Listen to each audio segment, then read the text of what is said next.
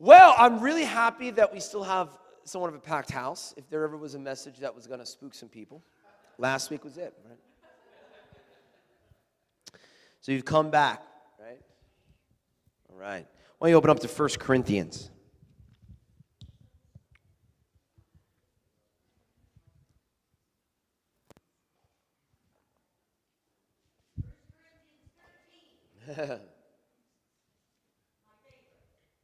Well, we're going 1 Corinthians 16. Yeah. But here it is, right? For those that are online watching, or if you're new to this sermon series, right?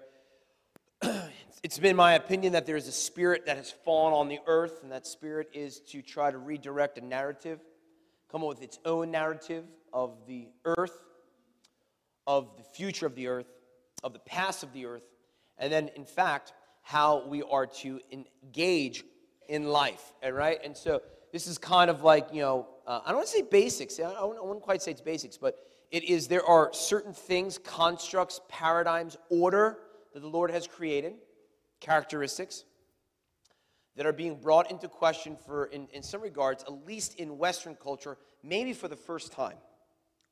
And then, therefore, we need to give some teaching into that. So the next couple of weeks is going to be a little bit more potentially teaching focus in terms of like doctrine and understanding. And I'm really excited for next week.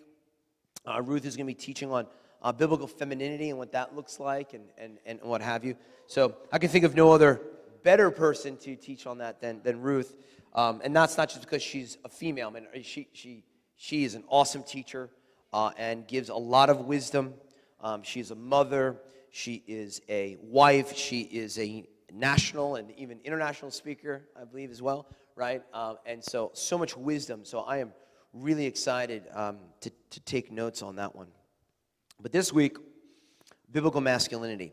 I'm going to read from the ESV version because I really liked kind of an interpretation that they gave to the scripture. So if you're reading in some other translations, it may not be there. So this is 1 Corinthians chapter 13. Did I say chapter 13? I meant verse 13. Sorry. Yeah. So I'm a little tired. Brandon and I cut down some trees yesterday. And we'll just say there were a couple mishaps. But everyone's good. Everyone's safe. All structures are secure. My back is a little sore. Yeah, I kind of fell off a roof, but it was okay.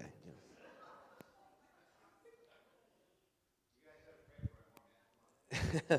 Yeah, what are you guys doing on Wednesday night now?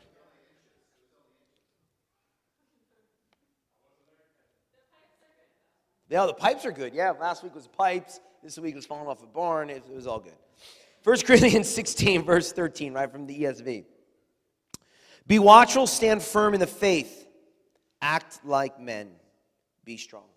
So a little parenthesis, comma, is act like men. So this version is saying this, right? I really like this. Be watchful, stand firm in the faith. Act like men. Be strong. Let all that you do be done in love. Right? All right, so this sermon, I got some difficulties with this one. These are difficult. There are some difficulties with this one, right? And what are they? One is, to be honest, as a pastor, when you go and teach something, you ask yourself the question, am I properly equipped to teach something, right? And I think with the favor, or rather the grace of the Lord, there is grace there that you don't have to be necessarily exuding all things because there is a grace of the Lord. And I'll be honest, during the week when I'm preparing this stuff, it's like the Lord is teaching me and instructing me. So I just want you to know, I'm not saying I have this figured out. In fact, it's very humbling because you don't want to be a hypocrite when you teach, right? But this is part of the element of it, right? So am I walking in this? And just like every other Sunday, am I walking in what may be done? But the Lord has a way, right, through His grace to pinpoint some things and to be gentle with me and say, hey, you're good, brother. You're on the road, on the way, and you just keep going, right? And so I think that's a beautiful thing to understand, right? Your son, your daughter of the Lord, we're not perfect, but we're perfect in His eyes. And we get to embrace that we are, as the scriptures say, we are like daily being transformed, right?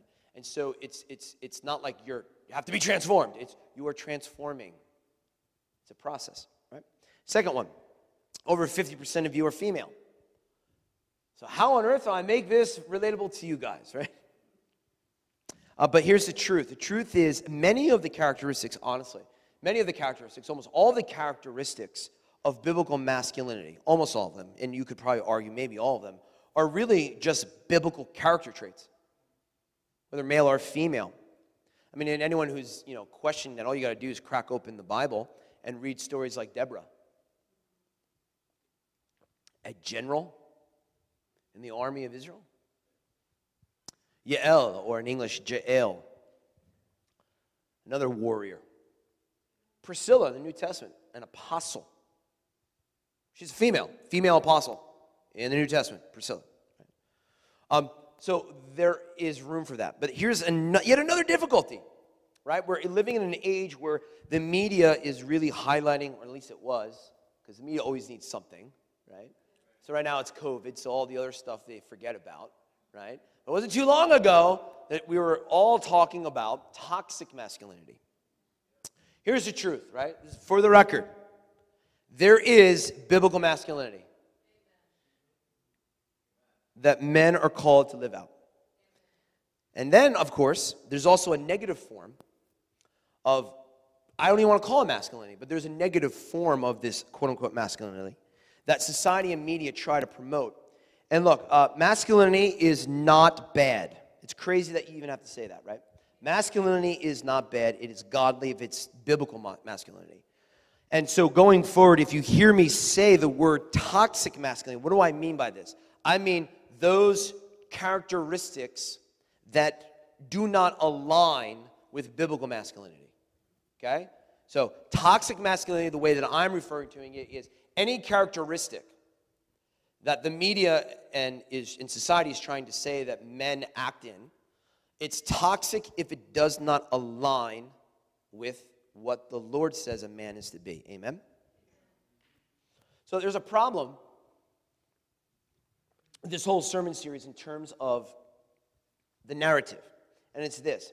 In culture and in many regards, unfortunately, in church, there has been a lot of confusion. There's been a lot of confusion on female roles. There's a lot of confusion on male roles. There's a lot of confusion of what one is, right, through gender exploration and fluidity that the culture is trying to promote, which all is vehemently against the Lord, right? But things get a little bit more complicated when you slow things down and you start plugging into what is really happening on earth. And I believe that all of these things that are happening on earth are flat out, right, out of the blueprint and game plan of the enemy. Right? The enemy wants confusion, because in your confusion, you will make bad decisions. When there's confusion in the family unit, when there's confusion in people, he can just have a field day with you, right? And he can try to execute his plan on earth, right? And he has been warring after men. He wars after children. He wars after females as well, of course. But I'm telling you, he really has a bone to pick with men. He really does. Because we know this to be true, the way the Lord has set things up, right? If a father, particularly in the family unit, is not living out biblical masculinity, the children will follow. And then the next generation, it's even harder for that young man to grow up to be a man in a godly sense. So if he starts going after generations, and each generation gets a little weaker, a little easier, a little weaker, a little easier, until eventually you come to a place where there aren't many men. There are a lot of people with XY chromosomes, but I don't know if there's a lot of men. Right? There's a lot of people that genetically, biologically, all male. I don't know if they're really a male, though, in terms of living out the call of the Lord. Right? And so, look, I do believe, honestly, I believe that this has been orchestrated from the enemy. This has been orchestrated from the enemy. If we just take a look at the media, I came across this several years ago. I think I even preached into this. One of the Father's Day messages, if you're interested in this kind of stuff, you can go on our website. It might have been 2 Father's Days ago, maybe even 3 at this point, I don't know. We were talking about some of this stuff, but the media The media really shows no real male role models. It's like pretty much non-existent in terms of like movies, in terms of TV shows, right? It's like non-existent. For example, like the male role in almost every character in digital media is either violent, right? Your James Bond type or your John Wick type. It's like, to be a man, you need to be violent and hurt people and kill people, and sometimes for good and sometimes for bad, but it's all about the violence-esque kind of thing, and the guns and the knives and the fighting, right? So you got the violent archetype, that's what a male is. Then, of course, you have the womanizer, right? That you exude and show your manhood by being a womanizer, which obviously is not what you want the role model to be. And then there's another one, which I think is more subversive and is more sensitive and is more cunning. And it's this: the father, particularly, or a male, who is the buffoon, right? He's not a jokester or a comedian. He cannot get through life without a female who can tie his shoes, right? There's lots of TV shows like that. The one that really jumps out at me was that TV show, A Big Bang Theory, where the males in that were just like, they couldn't do anything. And even my kids, they'll watch like a show on like Disney Plus, and you think it's a totally like wholesome family show, and it is somewhat wholesome, but the father is like, he's juvenile, right? Like he doesn't know what's going on in the house. He doesn't know how to do things. Mom is always there to save him. It's almost like the father is a adult child, right? This is really how media is largely portraying it. Another very sophisticated piece to this are role models. Not many men at all, have good godly mentors. Not role models, but mentors. Right? Women, for some reason, culturally, maybe, the way that the Lord has made you, have a tendency to kind of flock together a little bit more. Guys don't really do that.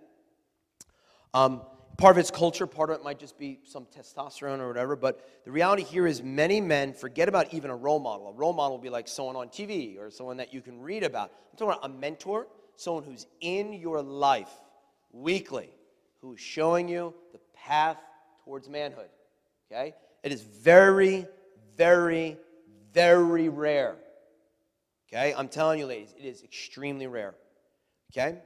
Why? Well, I think because males and women as well, but I think our culture is extremely busy, and males still have a cultural pressure to be the primary breadwinner. Whether they are or not is a different story, but there's still the pressure there, okay? And also, men generally are culturally, emotionally more standoffish, right? We've been taught by our culture not to show emotion. You have to have things figured out. You got to be the strength, the bulwark of the family, this, that, and the other thing. But if you compound that with everything else, that means that a male is actually largely going to be somewhat distant from other males. And you couple that with busyness and life, and it's like we have a train wreck here. I was actually listening to a very interesting podcast. They were taking a look at the stats. This is a shocker when I heard it, but it totally makes sense. Men today are 40% less likely to engage in leisure time with other males than my parents' generation, and 60% less likely to engage in leisure time with other males than our grandparents. 60% less time. Now, you just think for a moment, as you yourself as a male, or you as a woman, and you look at your father or you look at your husband, and just take a look. How much time do they have with other males? If you really do that, I bet you'd be pretty shocked. It is pretty minimum, and it's 60% less than 2 generations ago. I think 30% less than the previous generation, right? So our grandparents' generation, I know it's kind of silly, but they'll go to the Moose Lodge, right? Or the American Legion Hall, or they'll have their bowling outing, or they'll do this, do that. Most men today do not interact with other males outside of work, let alone men of faith, which is a whole other ballgame. And so I don't know how we necessarily can make it happen in your family unit, but it is tremendously important for males to be with other males. And it's tremendously important for males to be with other males who may be older, who can show them a way and mentor them. Okay? But life is so busy, it's hard to do it. A third piece to this difficulty of biblical masculinity is this. It's a fantastic book that was written a while ago. I didn't read all of it, but I read sections of it in preparation for an old sermon series. And it's a book somewhere along the lines of the title of The Emasculation of Christianity. This is a very fascinating one and a very deep one and a very nuanced one, but it's this. There is a thought process that many of the masculine attributes of Christ and the masculine attributes of the church have been removed or have not been highlighted. This is very, very interesting. Very interesting if you really take a look at it. If you compare Christianity to other monotheistic religions, meaning Judaism and Islam, the number of men in the church is far less than in Judaism and in Islam. That's very fascinating, okay?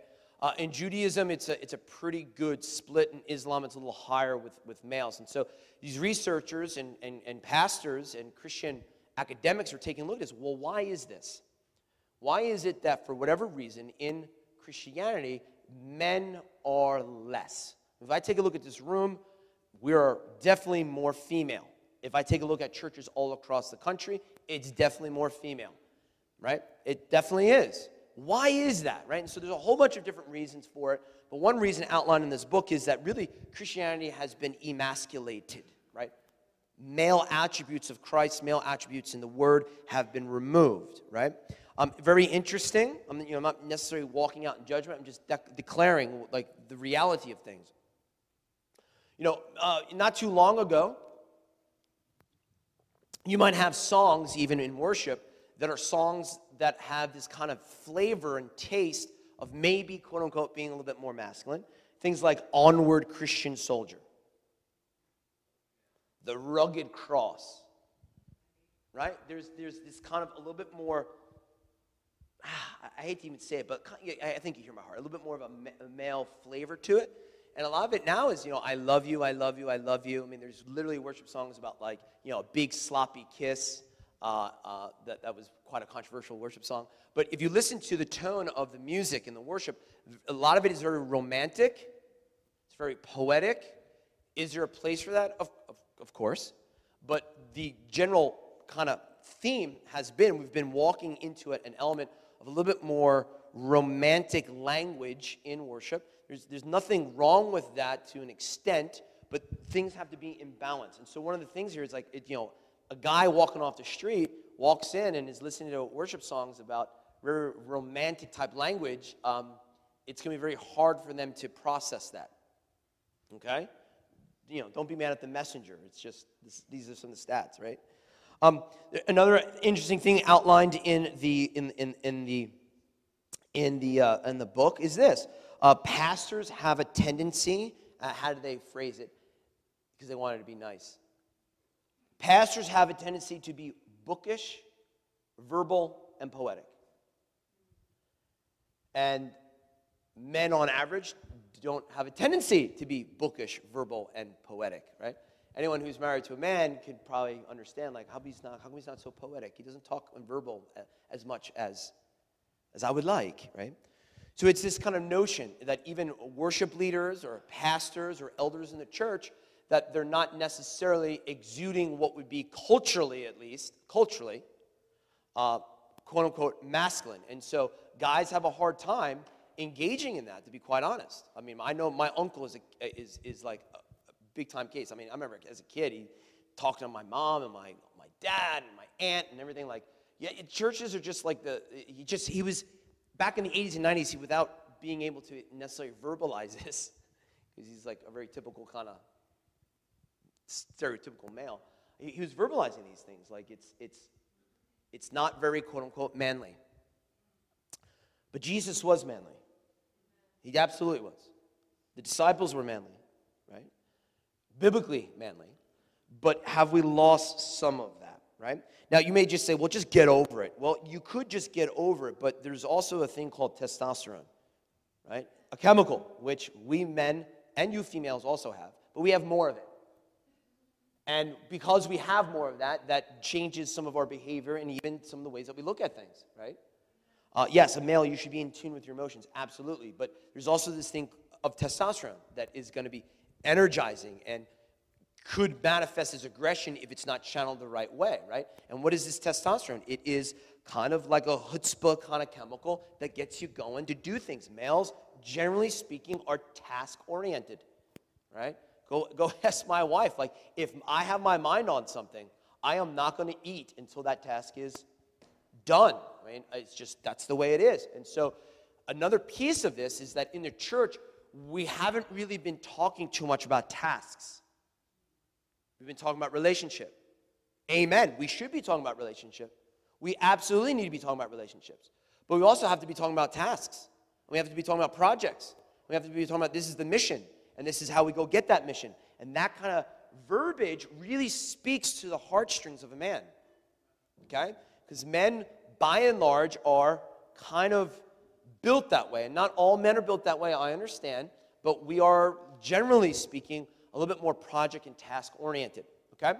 So this is kind of the rhetoric that this is what's been happening for the last couple of generations in the church world. And maybe that's one reason. Now, with that being said, Christianity makes males and females submit, right? And love. And so maybe some guys have a hang up on that kind of stuff as well. But I do think that if you take a look over generations, there's less and less men in the church each generation. There's something to it. Another little issue here is this. I do believe the masculinity piece, that men have, in large, culturally, an identity and role crisis. In this postmodern world that we're in, those things that were almost entirely done by males are now not as needed. Okay, let me explain. In the past, if you take a look at human history was pretty violent. It was pretty dang tough. You needed soldiers. You needed men to fight. We live, thank the Lord, in a society now where we don't need that as much. Okay? We don't have tribes and bands of people coming into our community looking to rape, pillage, and steal everything. Okay? Our military is so phenomenally good and technological that we do not need many soldiers. Men do not have to be soldiers. This is not Sparta. This is not Athens. This is not Rome. This is not even the American Revolution. Like, we just don't need you for that role. Okay? If you want to be, you can, but we don't need you. That's a piece. Because of how males function for thousands of years. Another one that has been more in question is this, the whole notion of being the breadwinner, right? In the past, males got their identity in, I'm going to be the breadwinner. I am going to work, and I'm going to make money, and I'm going to provide. And that's what it means to be masculine. That's what it means to be a male. That's what it means to be a husband, right? Guys, we don't need you as much anymore. We don't, right? So as females are entering into the workplace, we don't need the husbands, the fathers, to be focused on that nearly as much as when my parents were growing up. I mean, back in the 1950s, I'm not saying it's correct. Please hear my heart. I'm not saying like women need to stay home. I'm not saying that at all. What I'm saying here is the fact that the role of 2 generations ago is this is what the male is doing. There's something for the male to have a task to do. So he's going to do it. And he's going to get his identity from that. And that also is not good. Now, all of these little problems that I outlined to you can actually be good things. Why can they be good things? Because they're exposing a truth. And the truth is, your masculinity cannot come from the media, cannot come from role models. It cannot come from like the church worship set or how the pastor exudes himself. And it cannot come from your identity working, and it cannot come from your identity of being a soldier or whatever. So these things can actually be a good thing because it's exposing a truth. And the truth is, in the church world also, but also culturally, the foundational principles of proper biblical masculinity have not been properly looked at. Then, therefore, this gives us an opportunity to look at that, which we may not have had 2 generations ago. You'd be like, oh, be a man, go out to work and provide for your family. No, that's not full biblical masculinity. It's part of it, but it's not full biblical masculinity. So it gives us this opportunity to evaluate. Now, I do not have faith in society that society is going to rewrite this whole masculinity piece. Not a chance. Very, very ironically, if you listen to the word choice, I don't have faith in society, but I do have faith in the bride. The bride, the church, can rewrite the ship by the presence of the Holy Spirit. Let's take a look, right? 2 Samuel 23. Let's try to get into this, right? So, I could get up here, which many of my male friends in the church wanted me to do. And I can teach about bravery and courage, tenacity and valor, strength. Go teach about David's mighty men. Well, we will a little bit. But there's an interesting piece to this. David's mighty men, all right, during the time of King David, and he's at war. King David had 37, actually, if you count them up. It says 30 of men, but it's a device that's referring to that the number is in the 30s. But he had 37 mighty men of warriors, right? 3 of which are very specific. They were like the warriors of the warriors, right? Let's take a look at them. 2 Samuel chapter 23, verse 8. These are the names of the mighty men. So these are 3 specific ones. David had Josheb the Bashavite, the Tachmonite, chief among the captains. He was called Adino the Eznite because he had killed 800 men at one time. Wow. All right. Verse 11. No, I'm sorry, verse 9. And after him was Eliezer, the son of Dodo, the Ahohite, one of the 3 mighty men with David when they defeated the Philistines, who gathered there for battle. And the men of Israel had retreated. He arose and attacked the Philistines until his hand was weary. His hand had struck to the sword. The Lord brought about a great victory that day, and the people returned after him only to plunder.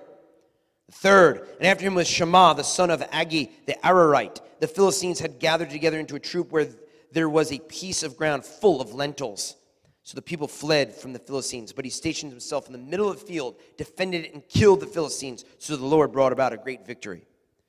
Man, we could talk about such things at the men's retreat, but when I take a look at this, man, I could say, man, biblical masculinity, bravery, courage, valor, virtue, temperance, strength. Amen. Yes, all of it is truth, and if you don't have it, you got to go get it. You're not going to get it until you have a mentor in your life. Sermon over. Seriously, these are absolutely biblical masculine traits. Bravery, courage, valor, virtue, temperance, strength. Yes, it's all true. But then I had a daughter. Then I had a second daughter. Then I had a third daughter. And I'm telling you, they are daughters of the living God.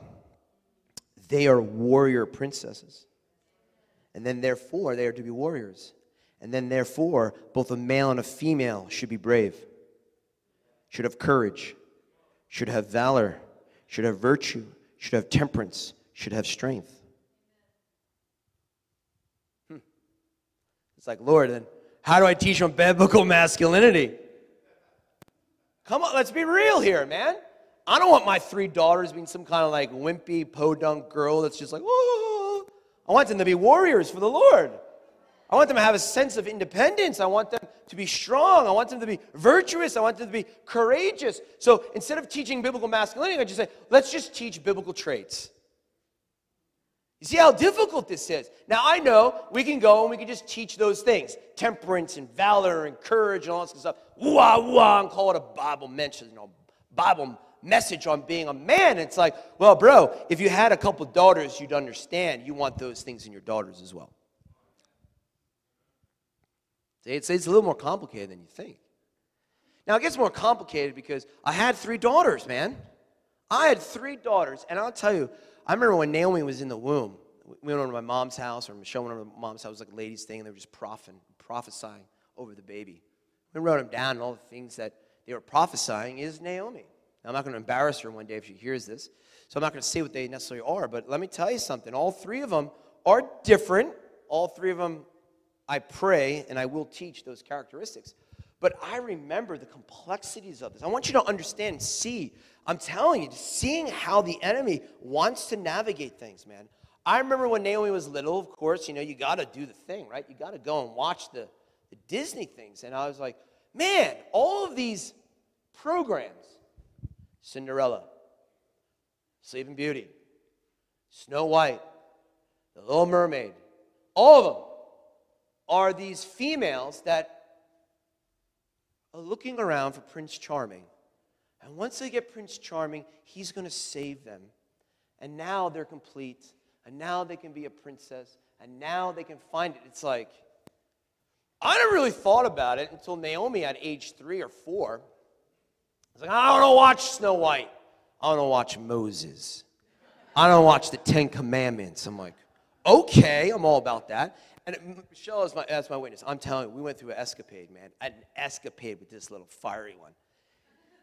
She refused to put on a shirt for I don't know how many months. Okay? Now, like she's like 3 or 4. Maybe she was 4. And we didn't know what to do, right? Like she's 4.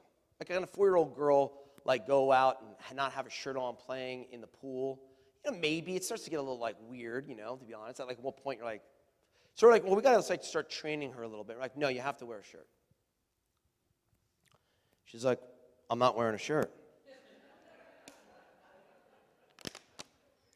I'm like, this girl's like 3 years old, 4 years old. What is going on here? We're like, well, trying to make some kind of peace at home. We're like, you don't have to wear a shirt when you're inside, but you have to wear a shirt when you go outside. She's like, okay, I'm not going outside. This girl for like 3 months, I'm not kidding, this kid, she loves being outside. She would not go outside because she had to put a shirt on. I don't get it. How come I have to put a shirt on? Dad doesn't have to wear a shirt at the pool or whatever. And I started asking her, like, well, what do you want to be when you grow up, this thing and that? How we talk to our kids. And she's like, I want to be a boy. You're like, oh, man, 21st century, all that stuff. And I'm like, what do you mean you want to be a boy? Boys have all the fun. Like, what do you mean? Boys get to play. Boys get to play football. Boys get to go out and go on adventures. And boys get to do this, that, and everything. Now, Michelle is a pretty adventurous female, to be quite honest, right? And I'm trying to figure out, like, where is she getting this stuff from? She doesn't want to be a female that is sitting around waiting to get saved by some male. Amen. That's a warrior princess. That's a Deborah. That's a Yael. That's a Priscilla. Come on, we don't raise women that are just looking to be saved by some Prince Charming. Get out of town. Not in the Greenagle household. Sorry, you boys out there. Pick up your whatever, your pace a little bit. Heck yeah, right? I look at the Pasquales here. They got 2 boys. So yeah, it's a fascinating one. So I was like, I got it, man. I got it. I got to figure out a movie. So I started talking. I actually started talking to the teenage girls in my classroom. Like, yeah, I need a movie that's like a strong female role. And I was like, oh yeah, Mulan. I'm like, we're gonna watch Mulan, girls. We sit down and watch it. Halfway through it, I'm like,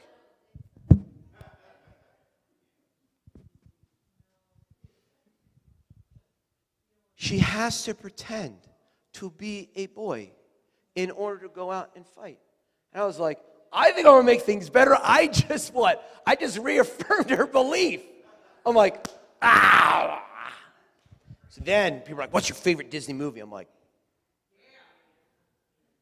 maybe sort of. But in that movie, I'm like, really, do you get into the psychology and the spirit of Disney? Every single movie. First opening scene, parents die. Well, that's a whole other story of, pagan goddesses and stuff, but we won't gods, but I don't necessarily go down that. But I was like, oh, Brave, she's a strong female, right? She's definitely a strong female. But then she's got like this whole mom stuff, right? She's got these issues with mom and all this kind of stuff. So I was like, oh, that wasn't so much of a great choice anyway, right? So all I'm trying to say here is this, right? Is that these things are culturally really deep. What I'm also saying here is, I believe this even more so now having 3 daughters, that these supposed biblically masculine traits are not supposed biblically masculine traits. They are the traits of believers. Virtue, temperance, strength, courage, bravery. They are for all. Because you're warriors of the Lord. Right? The kingdom of God does not produce weak people in the spirit. Okay? So I want to make that very clear. But with that being said, I'm like, Lord, I'm supposed to be teaching on biblical masculinity. I'm like getting all pumped up and I want to teach about courage and strength. And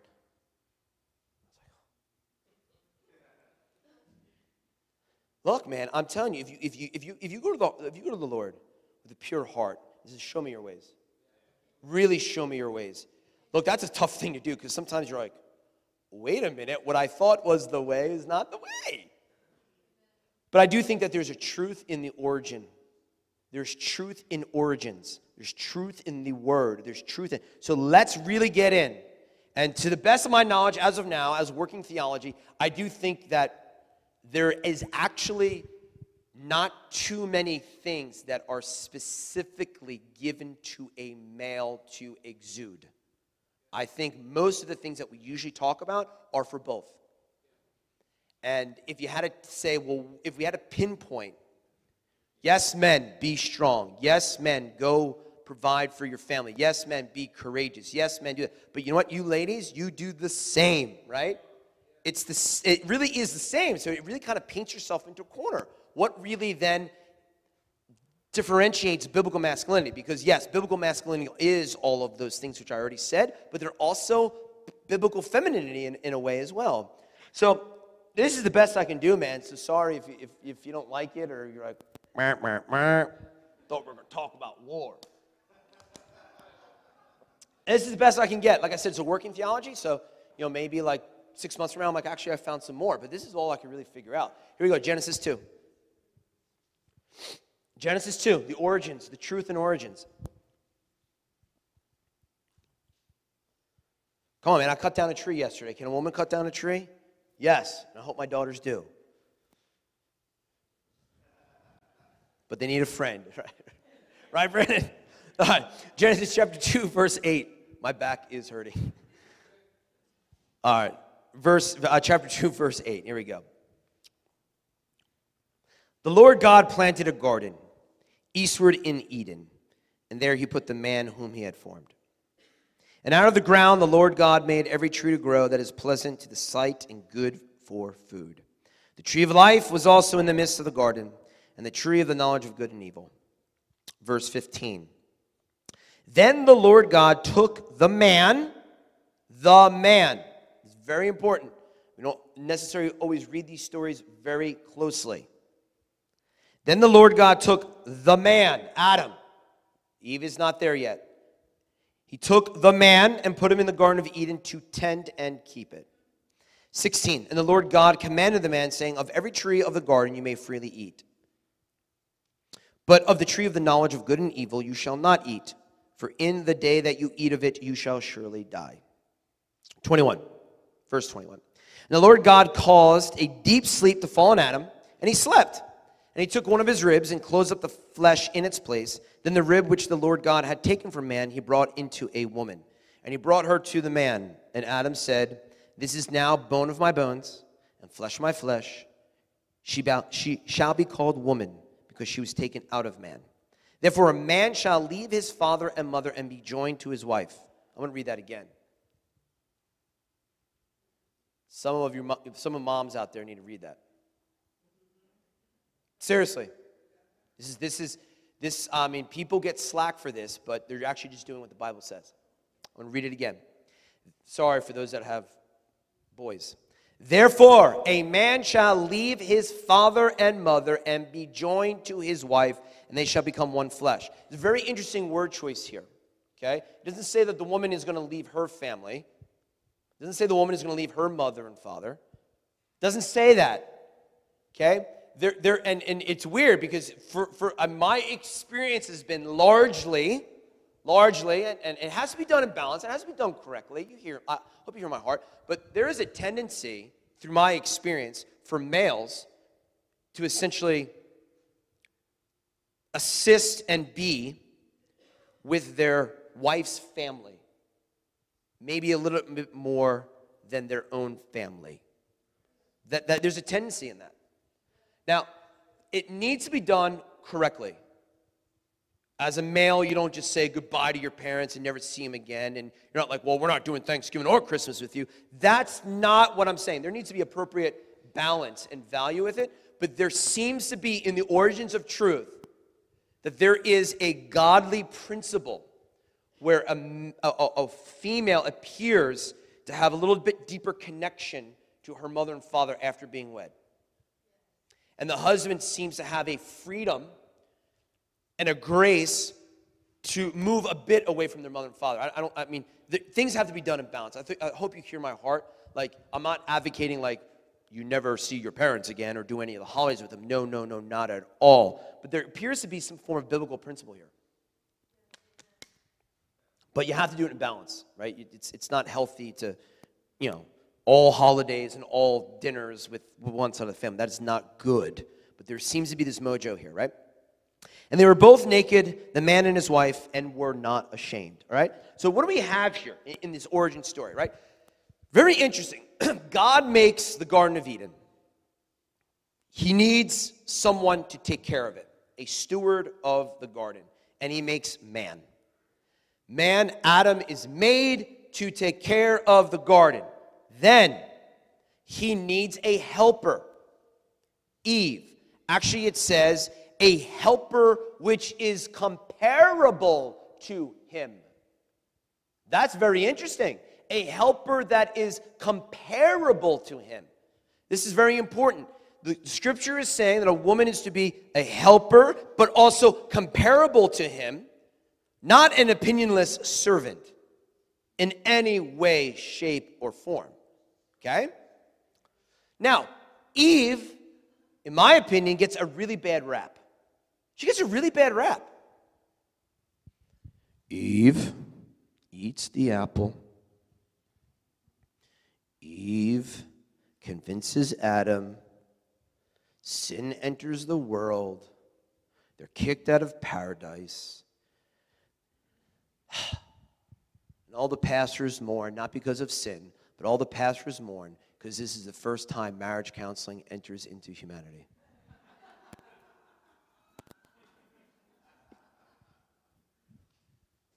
Can you imagine that marriage counseling?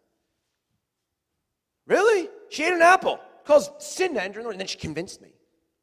Well, if we look closer at this story, this is a very phenomenal thing that's happening here.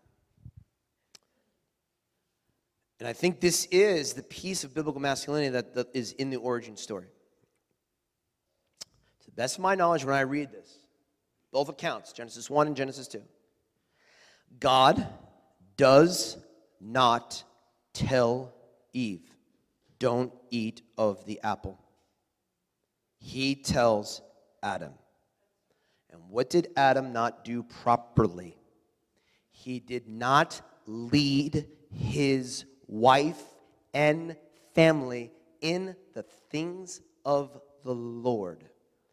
The person to blame in this, I think, without knowing all the nuance, is Adam. Adam had a responsibility. He knew what God said, and he had to lead his wife, and he did not. I don't know if he even told her. There's a nuance. It seems like he did tell her, but God did not tell her. So this is what I'm trying to get at. It's very important for biblical masculinity because I really do firmly believe, oh, thanks, man. It's a two. Is this. Pasquale, you mind opening this up for me? Is this. The best I can render this is biblical masculinity, right? What we would think it would be is really so much of just what it means to be a son and daughter, like to be a confident human being in the Lord. And so what can we say would be articulated as clearly biblical masculinity? And I think it's this: men, you have a responsibility to lead. I think that's really what we have in biblical masculinity. You have a responsibility to lead your family. Adam was supposed to lead Eve. Now, there's clearly scriptures about this. I mean, look at 1 Corinthians chapter 11, right? I mean, this is like church doctrine, how to govern. Paul is instructing the Corinthians on like real family stuff, okay? So 1 Corinthians chapter 11, verse 3, but I want you to know that the head of every man is Christ. The head of woman is man. And the head of Christ is God. We see here's the head of a household, the leadership position, the responsibility of leadership is in the hands of the male. Okay? I know in our modern times that it doesn't always sit well. And if your husband is not a believer, don't worry. The scriptures tell you what to do. That's a little bit more too specific, and we could talk in a private meeting about that because that's deeper in the weeds. Ephesians 5, verse 25. Husbands, love your wives, just as Christ also loved the church and gave himself for her, that he might sanctify and cleanse her with the washing of the water by the word, that he may present her to himself a glorious church. So what do we have here? Biblical masculinity is love. You are to love your wife, and you are to be the head of the household. Okay, so just raises a bunch of different questions. And it's this: can women lead? Yes, they can lead. Got plenty of examples in the Bible. You have Deborah, who's a general of the army of Israel. You have Yael, who is like an assassin. You have Priscilla, who is an apostle. There are prophets in the New Testament, it seems to be, that are female. Okay? But I would say this: it appears that a woman leading, in some regards, I would say, is this. Please hear my heart. It seems like a woman leading, it appears to be a gifting, not a mandate. Men, you have a mandate from the Lord to lead. There's a difference. Women can lead, absolutely. It appears, in my opinion, to be a gifting that the Lord gives. Men, you don't have a choice. So if you're a father that doesn't lead, you have to. It's not a choice. It's a mandate from the Lord. Okay?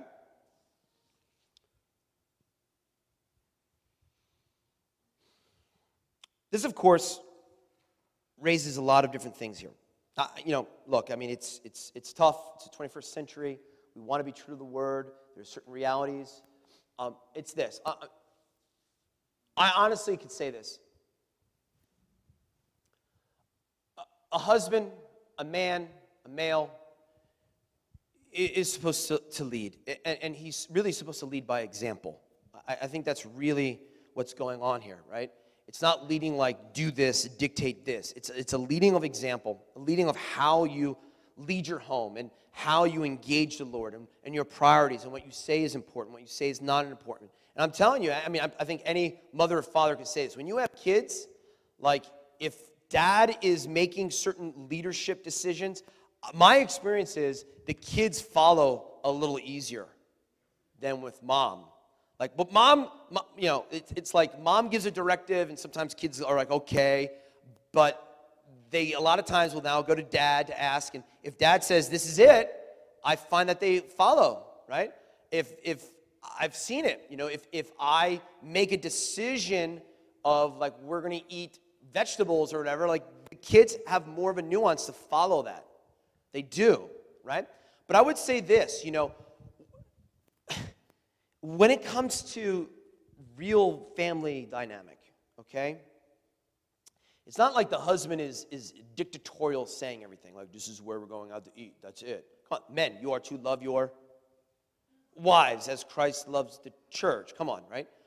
I would say this, when it comes to big decisions, This is really where things get in line. Not like, what color are we painting the wall in the house? It's not like, where do we go out to eat or where do we go on vacation? Those are all silly things, and if you guys are fighting about that, man, you've missed so much of the love of the Lord and submission to one another, right?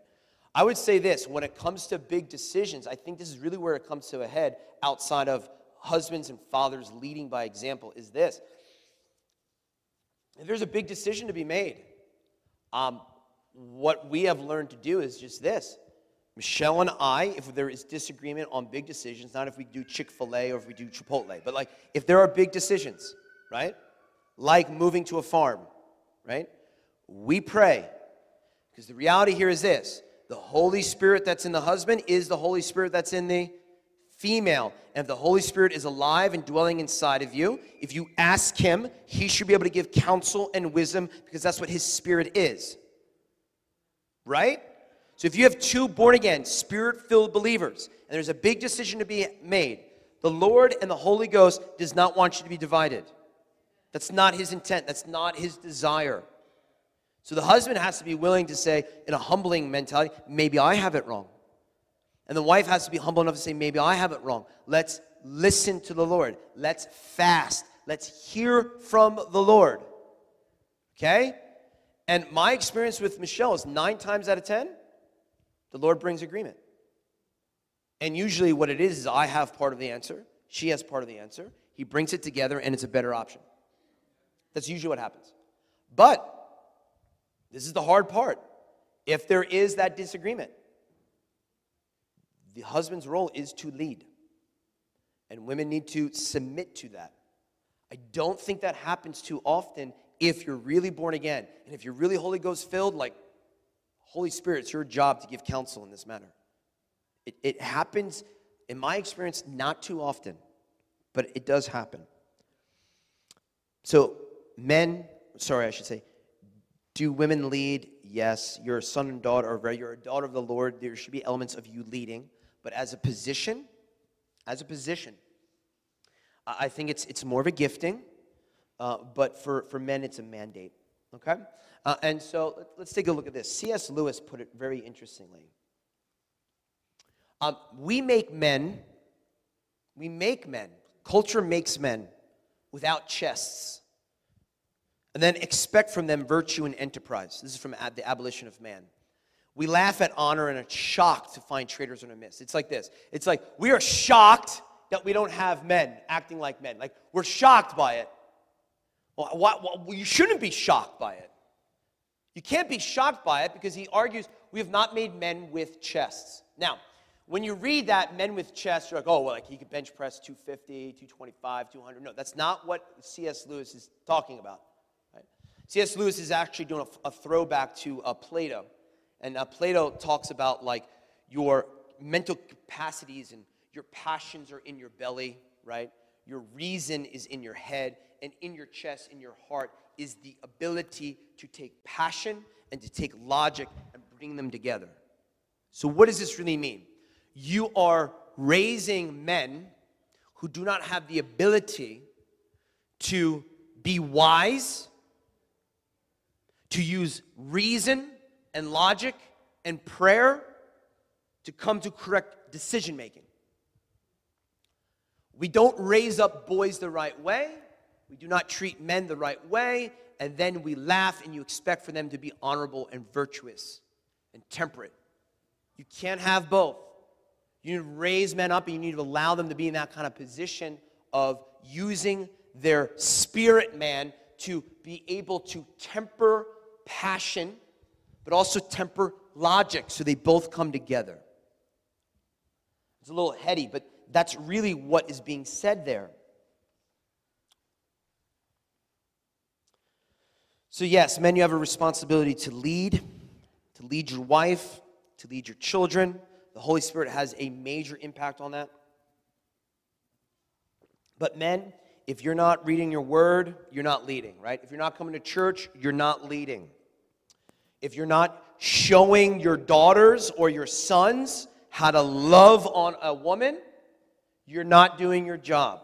If you're not eating healthy, you're not doing your job. If you're not exercising, you're not doing your job. if you are not spending time with other men and having valuable relationships outside of work, you're not leading the right way. You're not, right? So this is really the crutch of this. It's this. This is hard. And I'm not trying to trivialize this. This is really hard. Women, you need to allow your husbands to lead. That is not easy in the 21st century. That is not easy with a warped sense of femininity. That is not easy if your men are not men yet. It's not easy, but it's the scripture. You need to let him lead, because your husband may not know how to lead. And if you're a pretty strong female, which I think my 3 daughters will be, at least my oldest, like, you may not be comfortable allowing the husband to lead. It's hard.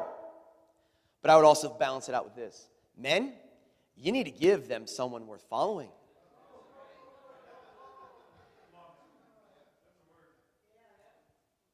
If you're still a little boy, you ain't marrying my daughters. You need to show them what it means to be a son of Christ. You need to show them that you are a person that they would be willing to follow. And men, if you're not doing that, your wife is going to have one heck of a time trying to follow you. And she's going to be wrestling, and she's going to be calling me on the phone, like, how do I follow a man who's not worth following? Now I'd be like, listen, hon, we should have talked about that 15 years ago before you married this guy, to be quite honest. But we're past that point, so now we need to figure it out. We need to figure it out. But some men who have not had strong fathers or role models may actually be very insecure in leading. So they step back because they've never seen it. They've never seen it in a biblical, loving way where you're not domineering and you're not controlling the whole house, but you're actually preferring your wife. And then when it comes to really tricky situations, you're telling the family, we're going to pray and fast until there's unity. And then if there is not unity, then you got to step out and be that head. But really, when Paul is saying be head of the church, head of the house, he's really referring to you need to lead with example.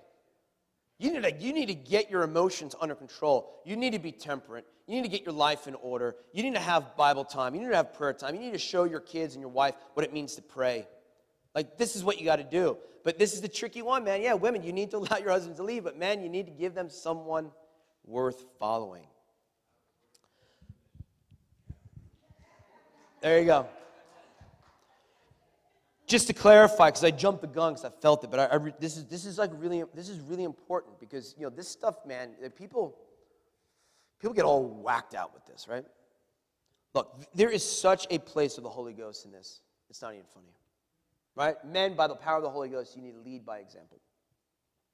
When it comes to these big decisions, it's not like, I'm the man, this is the way it is. What? Submit to one another. Love one another, right? Meet your wife where she's at in her understanding. Or maybe you got it wrong because you're not really thinking properly. Come on. You know how many things my wife is like advanced in than I am? If I'm a good leader in a corporation, a church, or in a house, I'm going to purposely say, okay, you know, I'm the leader, but I see that you have greater wisdom in this than I do. So, you know what, Michelle, why don't you take the lead on this one? Because I see the wisdom and the gifting that the Lord has in you in this. So actually, you know, I should be listening to you right now. That's what good leadership does. At a corporation, at a church, or in a family. Like, you're a leader, you recognize the giftings in other people, and you say, yeah, I need to submit to that, right? But with these big decisions, seriously, it's the Holy Spirit wants unity. So he's going to bring it. You need to ask yourself this question, gentlemen and women. What do you want your daughters to see? What do you want your sons to see? And you come on up, Jim. Look, I want my daughters to see a male that is loving their mother. I want my daughters to see that being biblically masculine is not domineering, but it's loving and subduing. I'm just doing submitting in love. I want them to see that dad doesn't have all the right answers and that he is wise enough to go to his helpmate that is comparable to him, as Genesis 2 says, to seek guidance.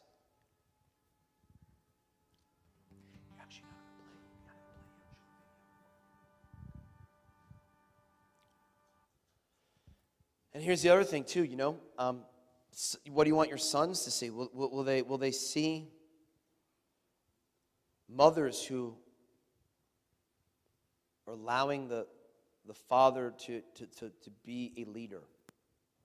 Or will they always be, or frequently being, snuffing out that spirit in a man when he's trying to lead? Your little boys need to see that. Your little girls need to see that. So, in short, the best I can fathom as of now is that biblical masculinity is that you have a mandate to lead. That seems to be the differentiation. Women should lead and can lead, but it appears to be more of a gifting in the Scripture opposed to a mandate. And so, look, in the past, maybe, or maybe not, I don't know, I wasn't living then, but in the past, maybe there were some things that people understood as more appropriate levels of masculinity. Here is Rudyard Kipling, who gives a phenomenal poem called If. It's a beautiful poem. If we can hit play, please.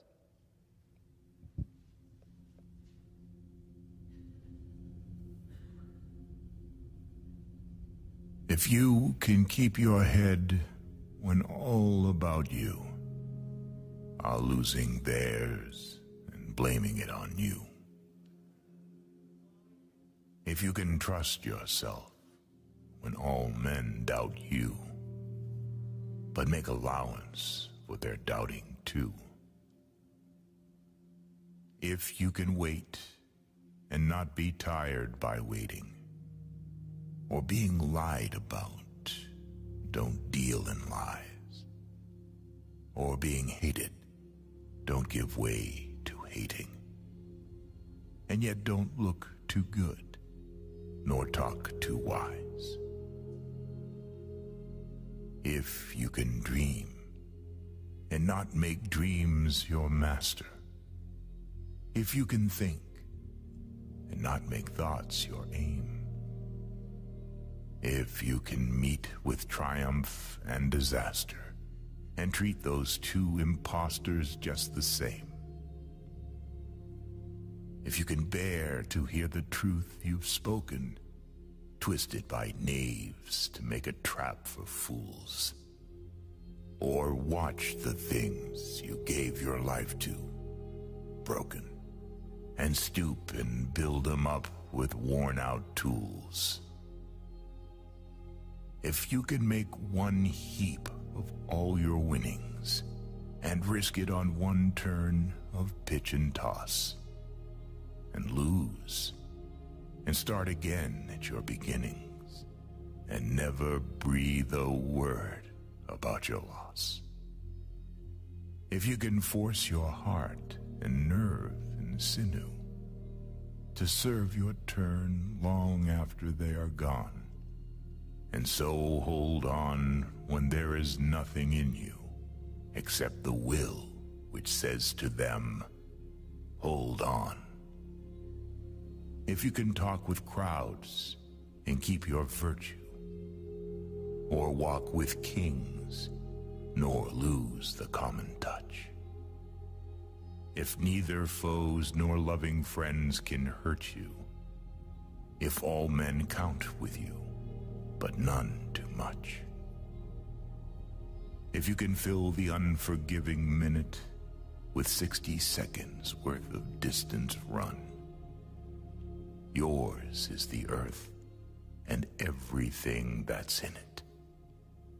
And, which is more, you'll be a man, my son. So, If you can fill the unforgiving minute with 60 seconds worth of distance run, yours is the earth and everything that's in it, and which is more, you'll be a man, my son. And as I even heard from Eileen and have it in my notes, right? Really? And which is more, you'll be a man or a woman, son